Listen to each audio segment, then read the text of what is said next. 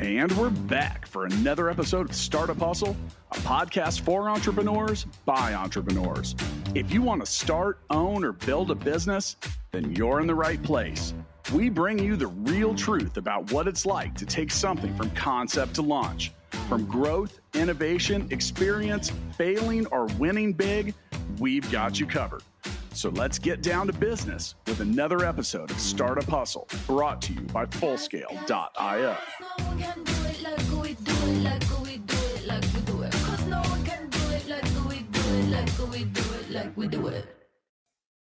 And we're back for another episode of Startup Hustle. Matt DeCourcy here to have another conversation I'm hoping helps your business grow. I have so many conversations about fundraising. How do I raise capital? How do I make a pitch deck? How do I get an offer? How do I do this? How do I do that? You know what I almost never talk about? Nonprofit fundraising. Let's change that today. And before I tell you who I'm going to have today's conversation with, today's episode of Startup Hustle is powered by Fullscale.io. Hiring software developers is difficult, and Fullscale can help you build a software team quickly and affordably, and has the platform to help you manage that team. Go to Fullscale.io to learn more. There's a link in the show notes for that. If you're not aware, that's my business, and we love talking to Startup Hustle listeners. With me today, I have Kenny Liner. Kenny is the CEO of Holler and Hum Music. Now, that's a music management and label service out of Bend, Oregon. What does that have to do with nonprofit fundraising? Kenny's going to tell you all about it. He's a specialist in this field. So let's just go ahead and say, Kenny, welcome to Startup Hustle. Thanks, Matt. It's good to be here. Yeah, let's get this started with a little bit about your backstory, because I know I've met you through friends and in my music world, and I know you're very talented in that regard, whether you want to admit it or not, Kenny. But with that, you have developed a specialty for nonprofit fundraising, and yeah, I'm curious about how that came to be. Sure. It happened pretty organically. Like you said, I was in the music business for a long time. I had the dream, just like a lot of people, of starting a band, and I did. And I hit the road, and I did the tours, and I traveled the world, and I met so many amazing people, and that was great, sort of in my 20s. But as my 30s came along, it didn't go as far as I wanted it to. And just sort of did a reassessment of life. And I was living in Baltimore, Maryland. There was a huge need there. I started to realize things around me. There were a lot of people that had and a lot of people that didn't have. And it just didn't feel right at that point, continuing to serve my own dreams. I had been doing that for so long. I thought, why not do something to help the people around me? So I just had this idea of building a recording studio in one of the housing communities, actually the largest housing community in Baltimore City, and just went down there and talked to them, and they said, oh, it's a great idea, and raised the money myself, had 8 kids that, all different age groups, and it just took off, became really popular, and organically just started to grow till, we're seeing in multiple sites, over 1,000 kids a day, all across Baltimore. And then people started, just learning organically how to grow a nonprofit. It was a wild ride until eventually, like you said, I became a consultant and started helping other people do it. Cause I guess I cracked some sort of codes to do it ethically and do a good job of it. Obviously raising money for a profit compared to a nonprofit business is going to probably have a different approach. I'm not going to pretend to have any expertise about raising money for nonprofits. What's the big difference other than profit? I think you'd be surprised how little difference there is. I mean, at the end, people want equity, whether that's social equity or financial equity. I mean, you create a good narrative, you have good data, and, people have and want to spend their money for lots of different reasons. And those reasons are different for each individual donor. And that's why, that's just why you do a donor profile when have a startup or a nonprofit. But people are looking for good ways to spend their money, whether it be to help people, to believe in a cause they believe in, like art or music, or to make money, which is obviously a great way to spend your money. Well, and for those of you that want to know what social equity is, that refers to the concept of fairness, justice, and equality in society, and emphasizes the need to ensure that all individuals have access to the same opportunities, resources, and privileges, regardless of their background, identity, or socioeconomic status. Do you agree with that? Yeah, I mean, I think so. I think in general, it's just fairness, distribution of wealth. Like you're in St. Louis, right, or Kansas City. Kansas City, right? So Yeah, you're in but don't Kansas. say don't say St. Louis again because then we have to fight. Okay, gotcha. I'm Yeah. sorry. Well, you're in Kansas City, and this still it's a similar to Baltimore or any really major city. You're on one street and you see the people that have, and then you go to the Yeah. next street and you see the people that don't.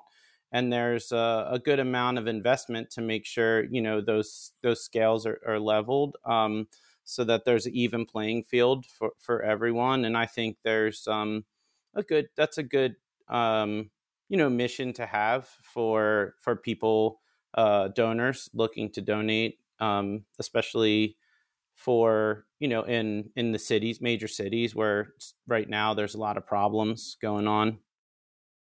So I think one of the big things that stands out already for me with the difference is you talk about getting equity versus social equity. Now, when you're raising money for a nonprofit, you don't necessarily get shares in it, do you?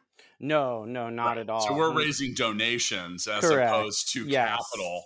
Yes, technically they are still forms of capital, I suppose, but that's a different Correct. thing. Yeah. Yeah, it's yeah, you're absolutely right. The way that nonprofits are structured, it's a unique system. So it's run by a board. There is no equity. So no one Right. owns it. Like the board is just kind of managing the money, and then if there's any money left over at the end of the year, it's not owned by anyone. It just rolls into the next year's budget.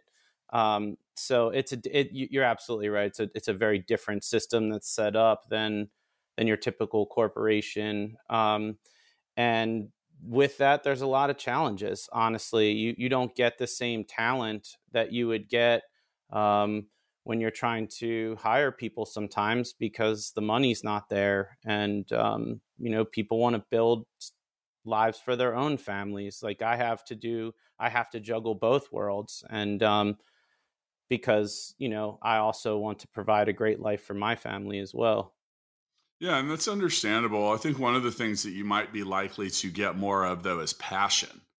Like and passion moves gears and moves things forward. And I think that passion is an ingredient that if removed from most situations almost certainly equals a lower output, and like it's passion that, well, you talk about, and for those of you that aren't familiar, I worked in the music in and around the music industry for almost 10 years and wrote a book on the subject with my friend and hero Joel Cummins, which is how I know you.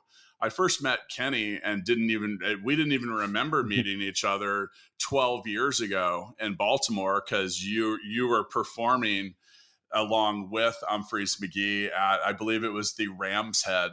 Yep. Is that right? Correct. Hmm. Yeah, I saw Yep. that. I remembered that though when we talked. I was like, "Oh, I was at that show." I remember seeing it. It was a good show, and with that, I found that a lot of people. You mentioned the in the music industry grinding it out and riding in Mm. a van or traveling the world and doing a lot of that. Passion for music fuels that more. I have found with musicians more so than the true expectation that they're going to be a jet setting rock star, in a lot of days. So, Absolutely, and passion for helping people is a great motivator, yeah. for sure. And you get a lot of very motivated, especially young people coming out of college. They have their idyllic situation. They think, oh, I'm going to make this huge impact, and they want to go out, and then it's a little harder in the real world once you get up against some real world problems. But yeah, most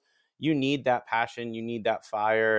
And I think it does translate to any startup. When I sit down with an entrepreneur, that's the first thing I notice is how excited they are. It's like, get me excited. That's why some of the asks are the same, because if someone's excited about something, you can get excited about it. And if someone doesn't seem that excited, it's an immediate turn off, I'm sure, for you as well. Yeah. Well, oh, totally. I mean, I think when and I do.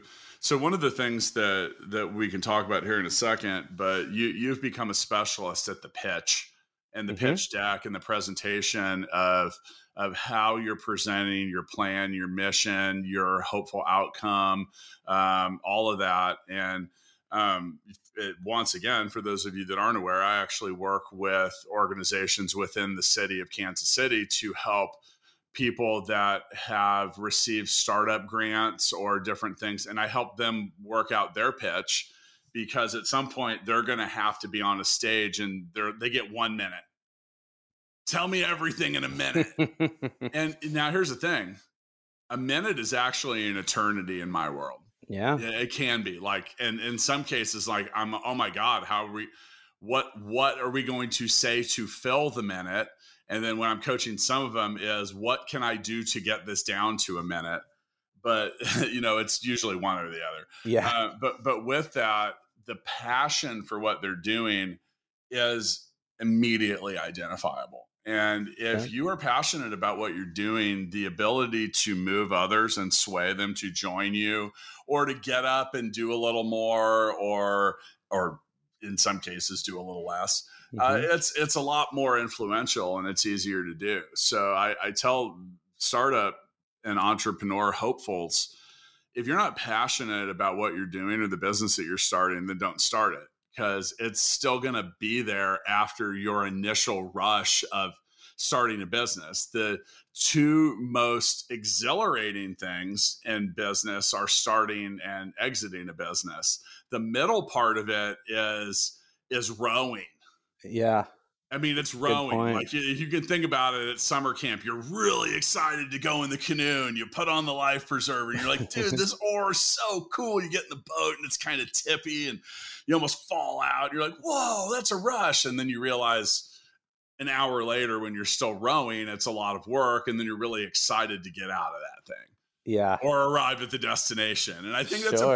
that's a pretty good explanation. I just made that up on the fly there, but That's great. I Yeah. feel like it's a pretty good explanation. And so the thing is, if you're not into the rowing part, you're not going to get to the destination, but you got to do it in there. So And now let's talk about that, because I want to, when you get the presentation or the pitch, and you're working with people to convey this message, I mean, what do you find that people are not getting right, and how do you fix some of it? I think my first big boxes I check, and I've done this a lot, as you've alluded to, is like knowing the audience. You got to really make a profile of what kind of investor you're looking for, because so many people waste time going to the wrong people. I Oh think yeah. that's like the first big check. It's like some of these early people think they can just walk into VC and just walk out with handfuls of money, and it never happens. It's a time waster. So I think you got to know. The first thing I like to do is just do a very basic profile of who this, who you're really pitching to, because once you know that, you can start to gear the pitch. And like you said, most of my work is actually done shortening. I think a lot more people come in with way too much information than way less. I have seen the way less, it's definitely out there. But for me, it's usually, wow, no one has time to look at your 40-page deck that like has every single bit of information you've ever learned. And I get that. I understand why, when it's your thing and you are passionate and you are excited and you've done the work, you really want people to know it. But that's just a turn off for most people that are looking to invest. In my case, I think sometimes for real estate that works, to hit them with every fact possible, because that's just a different ball game sometimes. But other than that, I think those are my first two big boxes. Is like net is like who who the donor is and how you're gonna try, especially if it's a nonprofit, and doing a profile, and then really shortening it. And then I like to use the word narrative a lot. I think that when people are creating a pitch, it is a story, it is a narrative. It needs a beginning, a middle, and an end. And the end is obviously the ask. But how are we going to get there? And you start saying, filling in, it's like making an outline. You start saying, what is this overall arching narrative? And you start to say, here are the things that build that narrative, and here are the things that take away from that narrative. And once you do that, you put together, and again, I have very niche and nuanced things about pitch decks that I'm sure we could talk about for hours, like how many words should be on the page, how many headings, how many pictures. Never want too many pictures per page. You never want too many words. And then I actually am a pretty big fan of the script.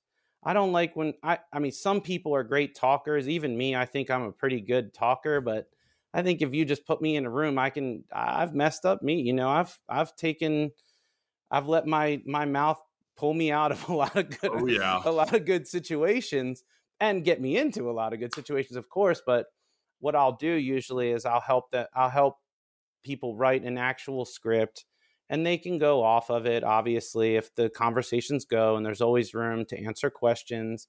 But I think scripting something and having somebody practice it and really know it is really helpful, because we've all been in that meeting where you're pitching with your partner and you're just like wishing they would shut up. You're just sitting there going, shut your mouth, and they just keep talking, and you see the hole is just getting bigger and bigger, and then they go into something else, and you're like, you're getting off the screen.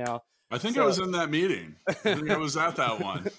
I mean, I might have been that person talking a couple of times too. Who knows? well, what I do when someone hires me is I watch them pitch, and I'm just Yeah. sitting there taking notes, and I'm just like it's often painful. It's surprising. I think we might have even talked about this, but surprising how intelligent and advanced a lot of these entrepreneurs are out there that have the most amazing ideas and companies they're starting, and they just do not know how to sell it. They just do Yeah. not know how to pitch it. And it's kind of sad, because it's just not a skill everybody has. So there's a lot of ways to, people keep hearing no, no, no, and it's like, hey, I'm doing all this work, I have these great ideas, but everyone keeps saying no. And it might just be because you don't know how to present, and that's unfortunate, but it's definitely, I see it a lot. I think one of the things that I've uncovered with the coaching that I've done for people that do pitches, and just in general, like, and I've done that in a formal way, I've done it for friends, I've done it for myself, is, yeah, okay, well, first off, you mentioned the narrative, and yeah, it is a narrative, but no one's going to listen to your narrative if you don't get their attention first. So one of the things that my book author is always saying to me, he's like, you got to lead with the need. Well, that works with your pitch too. So Yeah. like, you look at like the 1 minute pitch, which is a little different than like going in for a VC pitch, but then again, it isn't. Because Mhm. if you're just terrible in that first minute, the eyes glaze over, no one's listening, people are looking at their phones, some other dude's answering emails, other people just tell you to stop. Like, that's the world of VC. Like, it's not there to be polite. It's like, I I've seen Yeah, that happen. of course, yeah. 2 minutes in, hey, just to stop. This isn't something we're into. I have a little catchphrase that I've made up, and you can surely use this, or your people can use this, but it's details and emails. Like, if somebody, it's a conversation, and if someone wants very nuanced details, I just say, hey, let me follow up with an email, because Yeah. basically you're going to get into the weeds, Yep. and it's not going to move it forward, and you're not going to be as accurate. If you switch over to an email, you can take your time and really craft something that they're going to want to read and understand. And I just talk to entrepreneurs all the time, details and emails. You don't Yeah. need to have these talks like over the phone.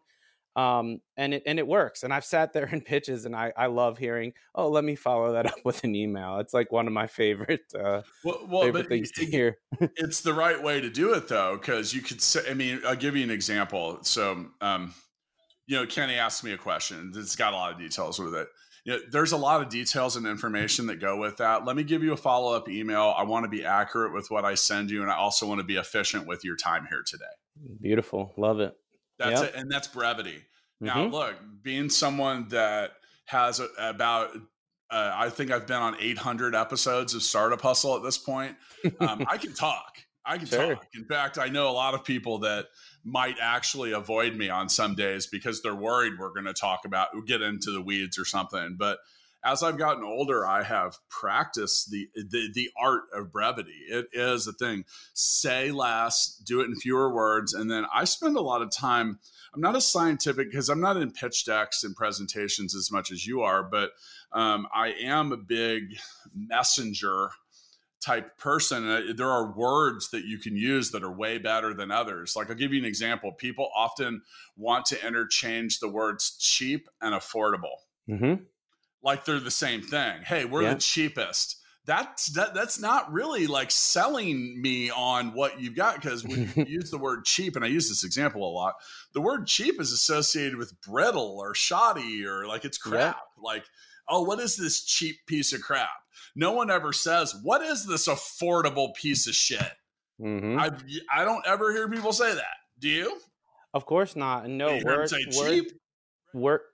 words are really important, Yeah. especially, to turn this back to nonprofit too, just to that every year it seems like they're updating vocabulary and language. And if you're using 3 years ago's vocabulary and language, then people notice. I mean, Yeah. it's that important. And that's why there's a lot of young people excelling in the nonprofit world, because they're fresh out of school and they're learning the newest things and the newest social entrepreneurship. And it does have a vocabulary, and you can get lost. So, I'm 44. I'm a dinosaur at this point. Like literally, everyone around me is usually younger. Not everyone, but it's at this age, I'm starting to feel old. So I have to work hard to maintain the proper vocabulary, or else, you're absolutely right. And it's not just, I mean, that cheap affordable is really noticeable, but for people that are ready to write a check, it's even more nuanced than that, like, and that's why a script is really important in a pitch, because it could be one word that turns them off. And then once, and I've done this, and we can talk about this, but as we talk about pitch decks, but I'm sure you've been in a meeting, it feels really good, and then all of a sudden something turns. I can always tell when I leave a meeting whether we're getting the check or not. I'm never wrong. I've literally never been wrong. I might be not know, and I might say, hey, we might get it or we might not, but I've never been like, we're going to get this and not get it, or I've never been like, I'm not going to get. And I can watch people's eyes. I can watch, and often it comes from they're checking their cell phone. Yeah. They're looking away. You can adjust your pitch during that. Now, you're in a jam band, dude, so you know all about improvisation. Of course. And in the book that I wrote with Joel Cummins, in the interview with Victor Wooten, who is maybe one of the world's most famous bassists at this point, and he'll talk about making errors, and you just keep playing notes until they're right again. Right. So some of that you got to correct your course. Now, I want to talk a little bit about scripts, because I'm actually not a fan of scripts. Okay. But I'm going to tell you that right before I read a few words off of a script, and let you know that finding expert software developers doesn't have to be difficult, especially when you visit fullscale.io, where you can build a software team quickly and affordably. Use Fullscale's platform to define your technical needs, and then see what available developers, testers, and leaders are ready to join your team. Go to fullscale.io to learn more. There's a link in the show notes. I'm putting a link down there as well, so you can find a way to reach out to Kenny if you want help with your pitch deck. And look, he can help you with nonprofit stuff. He can help you with your startup, all of that. There is a ton of similarity. By the way, you accidentally quoted me earlier when you said no one wants to see your 40-page pitch deck. Awesome. I say that about that. The number varies sometimes. And I also say no one wants to see your 62-page comprehensive business plan upon first contact. Oh, geez. Now, Wow. one of the things, let me tell you why I don't like scripts, because I don't mean that I don't like the practice. So what I've noticed, all right, so more people are afraid of public speaking than than people are afraid of dying. Sure. Wrap your arms around it. That is a real thing. Now, I am married to someone that is terrified of public speaking. And it's an inherent quality that some people have. They're just not outward like that. So Sure. what they do is they memorize every single word of the speech or the script. Now, this is where it becomes problematic, is when there's a hiccup somewhere. They Hmm. get distracted, they get nervous, they forget. And then if you've gone to enough of these things, you've seen someone freeze, Of course. and they're sitting there and they're frozen, and it is the most uncomfortable freaking thing that I had, maybe other than like watching someone just melt down. It's up there, right? And it's just, you feel bad for the person, because the reason they're frozen is because regardless of what got them to that point, is because now they're having to go through all of the notes to get back to the one that they need to start at. Hmm. So I try it with the people that are doing the elevator pitch. So an elevator pitch and like a full pitch can be different. Elevator pitch is intended to occur like that's that minute or less. Like, could you do it within the context of an elevator ride? We actually practice that sometimes because we have Sure. an elevator. It's really slow, so it's forgiving. But with that, so what I do recommend, and you'll recognize this, is I call it a set list. And the Sure. same way, when you go to see your favorite band, what you don't often see is a piece of paper that is taped to the stage that has a vertical list of the names of the songs that they're going to play. Okay. That way, when you have just played song D, you know that song G might be coming next. And why is that there? That's so 5 people don't all start playing a different song, and that's embarrassing, and that looks like crap. So I write down keywords, right? So like, okay, so first off, you might have, and here's the thing, if you're raising for a nonprofit, then you guaranteed have some kind of need to lead with. Sure. Have you know what the hardest part about learning how to play music is when you're trying to learn how to play music and you don't even own an instrument. That is leading with the need. If you are a charity that were to provide music, or maybe the studio or something like that, that's going to get my attention. That's leading with the need. Like we had there was a data analytics company. Now look, let's be realistic. That's boring to a lot of people, but what isn't boring to a lot of people is money. So they're leading with their need to lead with. I got them to start. Do you know that businesses are sitting upon a gold mine, a literal gold mine of data, and they don't know how to get that money out of the ground? Something like that. And that's going to get people's attention. Oh, well, maybe my business is like that. What doesn't work is when you get up in front of a room and you're like, I'd like to thank everyone at this organization, and I'd like to thank my mom, and I'd like to thank my dad, and I'd like to thank my wife for putting up with my shit. I'd like to thank my business partner. And next thing you know, 30 of your 60 seconds are gone. Sure. Tell them that you want to thank them on the side. They'll get it. Right. So some of that is like, you see people do that, or they're like, I don't know, it's irrelevant stuff, but you got to get people's attention up front, and then you kind of keep rolling with it. So yeah, there's a lot to be said there. Now with the script, like, I don't think you need to abandon it, but you use that to practice. You can still learn your lines. You can still learn the notes. I just have find that the people that are really terrified about public speaking, if you can get them, and oh my God, you want to tear them away from the script. I had a few that I've coached and they just go right back to it, and that's fine. I mean, I'm not there to degrade them. I'm just there to try to help them. But so let me just say, like, the script it's fluid. And basically what I like to do, it's the same thing you're talking about. Like I do, some bold words that they have that I really want them to hit.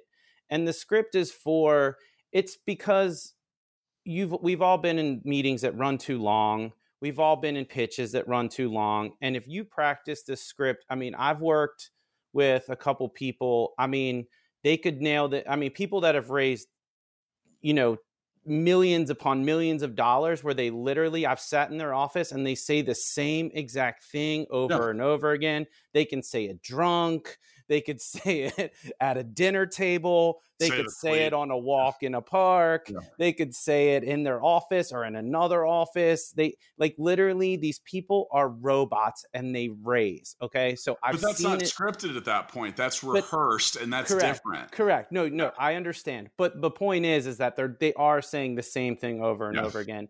And that script that I write is to be rehearsed. So I will sit there with an entrepreneur and make them pitch to me, make them pitch to friends and family, do it over and over again because I'm like sitting there with the timer on my phone going, you're behind. You're behind. Let's go. Let's go. You're behind. Let's go. Come on. Because I don't need to wait. We're not wasting anybody's time. And it's not to sound like a robot, but we've all done this too, where you go through your pitch and you miss a really important point because you started going off on a different tangent. That we don't want that either. And I also, like I said, to me, it's all about narrative. It all builds upon this, goes to this, goes to this, goes to this. And then by the time you're at the ask, you should have hit all your points. And honestly, like you're saying, like me and you are talkers, but a lot of people aren't. So some people, again, they hire me, I give them a script and they don't follow it. But then when I'm sitting there watching them pitch and they hear no, no, no, no, I'm like, it's not my fault. You went off the script. You started to give them all the facts that no one cares about. You Yeah. think that you can talk your way into this money because you've done it before, but it doesn't work. If you sit there and follow the script, usually it will lead to the outcome of a check or a better outcome of a potential check. So I mean, every single person's different and they want different things. And some people I write a script for and they throw it out, and maybe that works for them and maybe that doesn't. Some people, like you said, who are very have a hard time public speaking. I've worked with people that have nailed it. I mean, people that I've watched pitch that were horrible, that will practice this script for hours and hours and hours, and it comes off beautifully and natural, and they hit all their points, and they even have their little improv zones, and their time. Hey, do you have any questions about this? And they're like kind of feeling it. And I've taken people who have been so nervous and so horrible at pitching to being able to get through like in a timely, efficient manner. So that's why I do it. I offer it as a service because some people just really need it. Now, some people don't. But like I said, we've all been there, including ourselves, where we've talked ourselves out of a check. So for me, it's good to know the bullets. I do the same thing. I feel like I can talk with anybody. I feel like I can read the room. I can improv. I can do all that. But there's definitely a moment where I'm like, whoop, like Focus on the benefits, people, not the yeah, features. All yeah. right. So I consulted my good friend Chat GPT, Okay, cool. who never has a shortage of words, it seems. And I was curious because, coming into this, I'm like, there's obviously a lot of challenges with all the things that all of us do. So I asked it what some of the challenges that are presented to nonprofit fundraising are. And it gave me a list, and I'd like to rattle through that pretty That's quickly great. because I think it did really correctly or did well, and it did really correctly. There we go. That's why robots are better than people on some days. Chat GPT did not say really correctly. I did. Matt GPT said that. So there you go. All right, donor fatigue. Sure.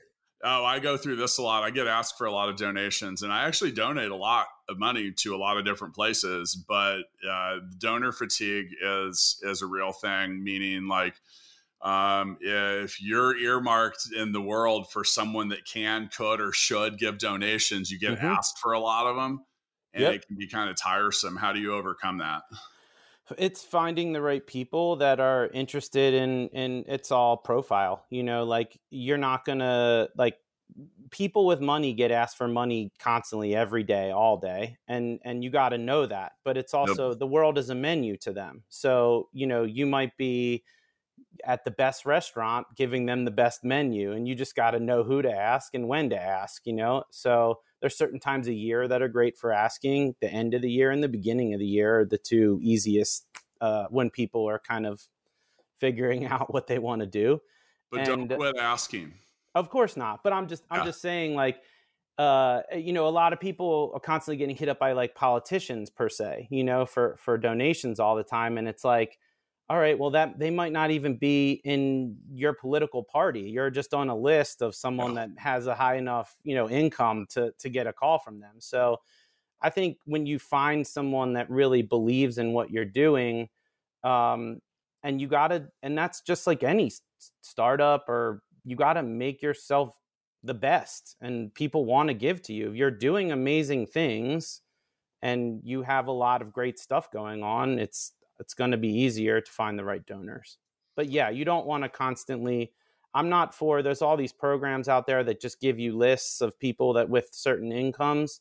I'm not for that. I don't really believe in that in the nonprofit space.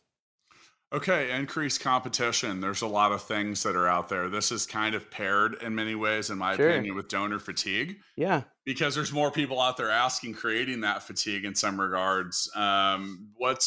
What's a quick way or tip to make yourself stand out that we may have not already mentioned? So I like to say, especially coming from nonprofits, I disagree with this. I think in for profit, yes, you're going to do competition. It's got to be understood. You got to know what kind of market share you're looking for. When you're talking about nonprofits, you're raising money for a cause. They're not competition. It's actually what I like to call a community. Hmm. So what I try to do is, if there's someone else that's doing something similar, that's taking a certain amount of what I believe could be, and this word is not used in nonprofit, but I'm going to use it for your profit people to understand. But market share, I like to actually try to create a partnership. It works a lot better in the nonprofit world than in for profit, because basically you have the same mission. If you're trying to do similar things, and then maybe, just like you, when you're really honest with entrepreneurs, if someone else is taking all the checks, you're probably not doing as good of a job as that person. So you need to change your development, you need to change your programming, you need to be better, because if you're having better outcomes, you're going to get more checks. But it's not uncommon in nonprofit world to actually partner with organizations doing similar things and create unified asks. Yeah, I like the idea of community over competition. All right, economic conditions. This is if you've been around all of it long enough. You. I'm older than you are. By the way, it'll make you feel better. I have 325 employees, and one of them is older than me. One. So don't feel bad. And I'm not 50. I'm getting there, but I'm still under 50. But wow. But yeah. So anyway, back to economic conditions. Sure. This is speaking of age, and all right. So 2007, 2008, major financial crisis occurs. At the time, I sold luxury goods, pianos, grand pianos, and Mm-hmm. on the front half of that bubble, oh my God, business was booming. On the back half of it, it fell apart. I mean, Sure. literally fell apart. When economic conditions are strong, money's flowing in, people feel good about future money flowing in. They're a lot freer with it, whether it comes to buying luxury goods, giving donations, Mm-hmm. personal spending, travel, purchasing a house, purchasing things they can't afford, a lot of that. But on the backside of it, when that's on the downslope, a lot of that's everything I just mentioned is the very first stuff to go. Sure. I don't even want to talk about raising in good times, because I think that's probably child's play, including for profits. We're going through this Sure. right now with VC. Like, Of course. unless you're an AI company, you're in for a dogfight. And Yep. if you've never been in a junkyard fight with a junkyard dog, you might want to wait till things get better again, because that's what it looks like out there. Sure. How Of do you course. overcome that in a economic downturn? Especially for nonprofits, it's tough, and you can't dictate your market, And I guess for me, being in Baltimore, starting a nonprofit in Baltimore City, which is already um, traditionally a lower income city. I mean, when I lived in Los Angeles, you could walk into any coffee shop, and probably more than half of the people in that coffee shop wearing sweatpants are millionaires. You just assume everyone around you in certain neighborhoods are, they got it. in Baltimore, you can walk into a coffee shop in the nicest neighborhoods, and there's probably no millionaires. So I think, like you said, it is a hustle, it is a fight, and you got to claw and scratch your way through things. And it comes back to your development again, and your programming. You got to be efficient. You got to save for the rainy day. You got to pivot. I hate using the word pivot, but you got to always be willing to change and improvise when things aren't going your way. And that's just the way the market is. And when a market's bad, you just got to hold on, ride the wave, and hope that it brings you to shore, because there's not a lot you can do, honestly. It's just keep fighting. And I've seen a lot of great things that didn't make it, both for and nonprofit. Oh yeah. Oh yeah. Yeah. And then, and with that, raising money is a form of sales. And Of as a course. salesperson, I'm going to just tell you right now, don't assume that what you see is what you always get when it comes Hmm. to a customer. Cause like, as you mentioned, millionaires in sweatpants. Hmm. Look, some people that live the most humble lifestyles and don't do flashy shit have the most money in their Of bank account, course. Yeah. because they're not out there buying Yeezys and Gucci purses and Hmm. $200,000 cars and stuff they can't afford. I think And I even learned more this. than, yeah, Yeah, more than ever, like that's just the case now. Then I've I don't think, things are. I think that A lot of whole, people are toned down, and yeah, that it's whole yeah, thing of being gaudy and flashy, it's overplayed. And I haven't, I've been in the room with several billionaires, and none of them look like, right. the traditional. They all are very, not all, but actually, yes, I don't think I've been with a gaudy billionaire. I No, think all of them no. that I've been around seem to really tone it down, and want to be, they got a lot of other Well, it's things because they're going on. suffering from donor fatigue. And they're like, maybe if I don't look like a donor, but this is funny because all right, so in my book $1 Million Bedroom, I joke about opening a business because I wanted to work in flip flops and shorts. By the way, dude, I am in flip flops and shorts right now. Awesome. I don't shave every day. I don't Same. even own a comb. Yeah. I don't have a thick full head of hair like you do, Kenny, but I've got enough that I could comb it. But with that, like I wear a t-shirt, I wear shorts. It's funny because I look kind of like a scrub on a lot of days. Now I have done okay for myself, but I will go in some stores, when shopping, into the holidays. I'm trying to, it comes to mind. My wife and I just had our 10th anniversary, and I upgraded her ring, and I went to a couple of places to shop for them, and I wasn't getting a whole lot of attention, because of the way I was appearing at the time, and I'm Sure. not completely slovenly, but I wasn't wearing a suit or a tie, dude. I'm proud of this. I went 4 straight years, and I didn't even own a suit. But Yeah, with that, what me you neither. see isn't always what you get. So there's this term called pigeonholing that it means you don't make assumptions about your buyer, your donor, your client, your prospect until you have you I look at have it. a Look at super it. funny story about that, actually. My mentor, this amazing man who taught me, kind of how to raise and how to pitch, who I hold dearly to my heart. He's like a second dad to me. We had this pitch where we're asking somebody, a fairly large corporation, athletic corporation, one of the biggest, for, a couple $1 million, and, going right to the CEO, right to the board. And I went out and bought a suit and showed up, and he was wearing a Grateful Dead t-shirt and Chuck Taylors. And he's like, "What are you doing?" I was like, I'm wearing a suit." And he's like, "Just be yourself, dude. Like, they're going to know you're not a suit guy." So now whenever I go into a meeting, even when I'm asking for, $3-5 million, I got my tattoos out. I'm just myself. And I always get it where people look at me for a second and go, "You don't look like everyone else we've been talking Good. Congratulations. I would say to." thank you to that. Like, Yeah, I get that exactly. occasionally. Yeah. Yeah. It's kind of like, and you're like, thanks. I appreciate that. But Yeah. that is a huge thing that, just, to tie this all up with a little bow, it basically, the trick to all, when people always say, oh, what is it, I always say you got to be yourself. Yep. Like at the end of the day, people want authenticity, and especially from entrepreneurs and people, um, who are, if to tie it in with nonprofits, to people who are trying to raise money for a cause. If you seem a little fake, or you're not yourself, or any of it's put on, then it's usually an immediate no. I So wouldn't want to donate to an organization that had flashy people in exactly, the front of it, because I'm kind of wondering at that point. I'm like, exactly. what are you doing with my money?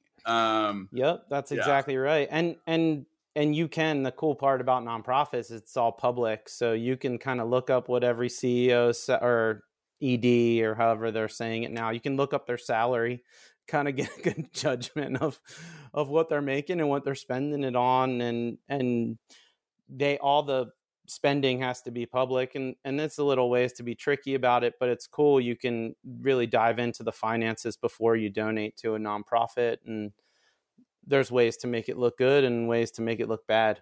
So All right. So as we are running out of time here, a quick reminder that today's episode of Startup Hustle was brought to all of us by Fullscale.io. If you need help hiring software engineers, testers, and leaders, Fullscale can help with that. Get the people, the platform, and the processes to help you build the software team you really want. Go to Fullscale.io to learn more. You got a link for Kenny down there as well. Kenny, on our way out, what's your encore here, man? What do you got for me? just thanks for having me. If anybody out there, any entrepreneurs, are hearing a lot of no's and they want some help, I love nothing more than I love to see pitch decks. I look at like 40 a week, maybe 50. I'm just constantly out there. I love when people send me stuff. And also, we didn't even talk about it, but we got a cool music thing going, Holler and Hum Music. You can check it out, and check me out, and appreciate the time. Wish you the best. Yeah, and for all of you nonprofit warriors that are out there, first off, thank you. I always like to take a minute to thank people that are out there doing the things that some of us don't. It Hmm. makes a big difference. I don't usually quote the Catholic Church, but they had a slogan at one point that was "time, talent, or treasure." I'm a big believer that you should, and there that like I said, I'm not usually quoting the church, but I love those three words when it comes to giving back to a community, because you've got one of the three, right? So Hmm. like, for example, if you don't feel like you have the time, maybe you have the treasure, and that money can push someone else's initiative forward. I'm one of those guys. Like, I find that my money can be turned into, it can fuel other people's passion to help drive the initiatives that I still feel good about. Donate your time, or maybe you're talented at something. Maybe you can introduce someone that's raising money to some. You know what? My friend Joan is probably the person you want to talk to, or something. Yep. That's still talent. Or maybe you can donate something, that some level of expertise. Find a way to do one of those things. One of the things I didn't mention is, you can do a lot of this stuff through your for-profit company. At Full Scale, where we have over 300 employees in the Philippines, we actually have a company holiday that we call Outreach Day, where we give everybody a paid day off if they want to go participate in one of the many community outreach events or causes that our admin team has set up. So like this year, we already did it. We planted a couple thousand trees. Awesome. We cleaned up, here you go, a kilometer of beach. The rest Wow. of the world's on the metric. I don't even know how far long that is. I had to ask. I'm like, how long is a kilometer? They're like, it's not a mile, Matt. Yeah. It's So like that three quarters of a mile, we basically. also we use our company's financial resources, and then you have the time for, think about what 300 people in one day can accomplish and all Of these course. things. We bought a bunch of solar panels and went and installed them at schools that are off the grid. In a country like the Philippines, where the country consists of 7,000 different islands, infrastructure is a challenge because there's not power lines that run everywhere. So solar was a big thing. And we also had these little pillars that we had, and one of them was also animals. So we went and cleaned out some animal shelters and did some stuff. We adopted an eagle last year. Wow. So yeah, so just these different things. And you know, the amazing thing with this is, first off, it feels great. I love having do it. It creates a sense of community amongst our employees. They really love it. They love, and in that market, most of them have experienced some exposure to big business, maybe coming in and taking advantage of their country a little bit. So the idea that they work for a company that also gives back and allows them to participate, and we're doing it there in their community. I had a 93% employee retention rate last year. That was during the year of the resignation, according to the Wall Street Journal. And you know, and it was a big thing. So there's ways that you can get out there and do things that help. And you know, we also have donated to other causes and charities. And for people with startups, Matt, too, I feel like a lot of them have social missions, and it's really helpful, honestly. Like, it's helpful to get the check. At the end of the day, it's great to make money, but if you can also help, and that need is also solving, you know, a social problem or helping people, you know, you have multiple startups out there that are to help the environment, you know, with their other ways of making billions of dollars. Yeah. And I think that's cool to think about. And I think a lot of young entrepreneurs actually are. I think it's just naturally a lot of social missions are attached to these things. And that's where kind of my crossover comes into, is I'm good at connecting those dots. And it's nice to see. It's nice to see a lot of these young companies want to have social missions and want to help either a social problem. You know, I've been seeing a lot of things that are geared towards helping homelessness. Homelessness has been such a problem. Well, all these people, all these really smart young companies are coming together that are for profit, that have the potential. You know, the biggest one is these, you're going to start seeing a lot if you haven't yet, but these 3D printed houses, you know, I was just about to say that. Yeah. I just had a guest. One of Las Vegas's top startups on our list was a company called Boxable. Yeah, Boxable. Yep. Yeah, have you heard of them? I have. Yeah, I've seen so they had Paulo, their CEO and founder, on there, and in the background of the video, you could see the factory and they're building them. It was really cool. But that's awesome. It's basically like a fold out house. I was like, I was telling Kenny before we hit record, I just bought a farm and it's got a house on it, but I need a couple other buildings. And I was like, man, I thought about, because I want to host entrepreneurs and like have friends over. And I'm like, well, where would I keep everyone? I'm not going to just throw a sleeping bag at everyone. I don't want people to drink all my cold beer and then drive, you know? So I was like, man, I might build a village of tiny houses or something. But you see it's out there and it makes a big difference and it helps. And yeah, and they're going to way to do your part.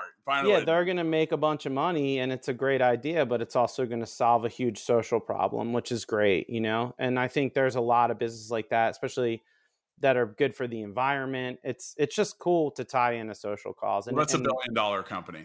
Yeah, so, exactly. And it is a for-profit enterprise. But exactly. For-profit isn't inherently an evil thing.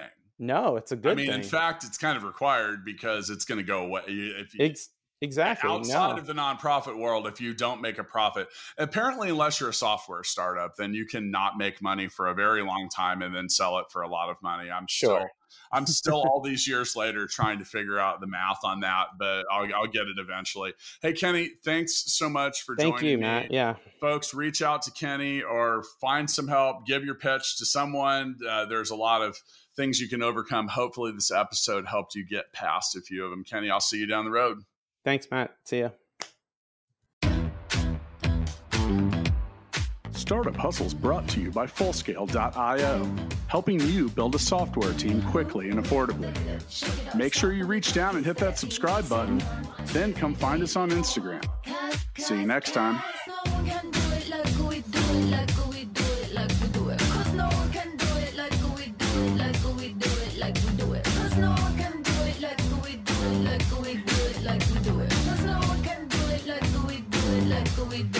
We do it.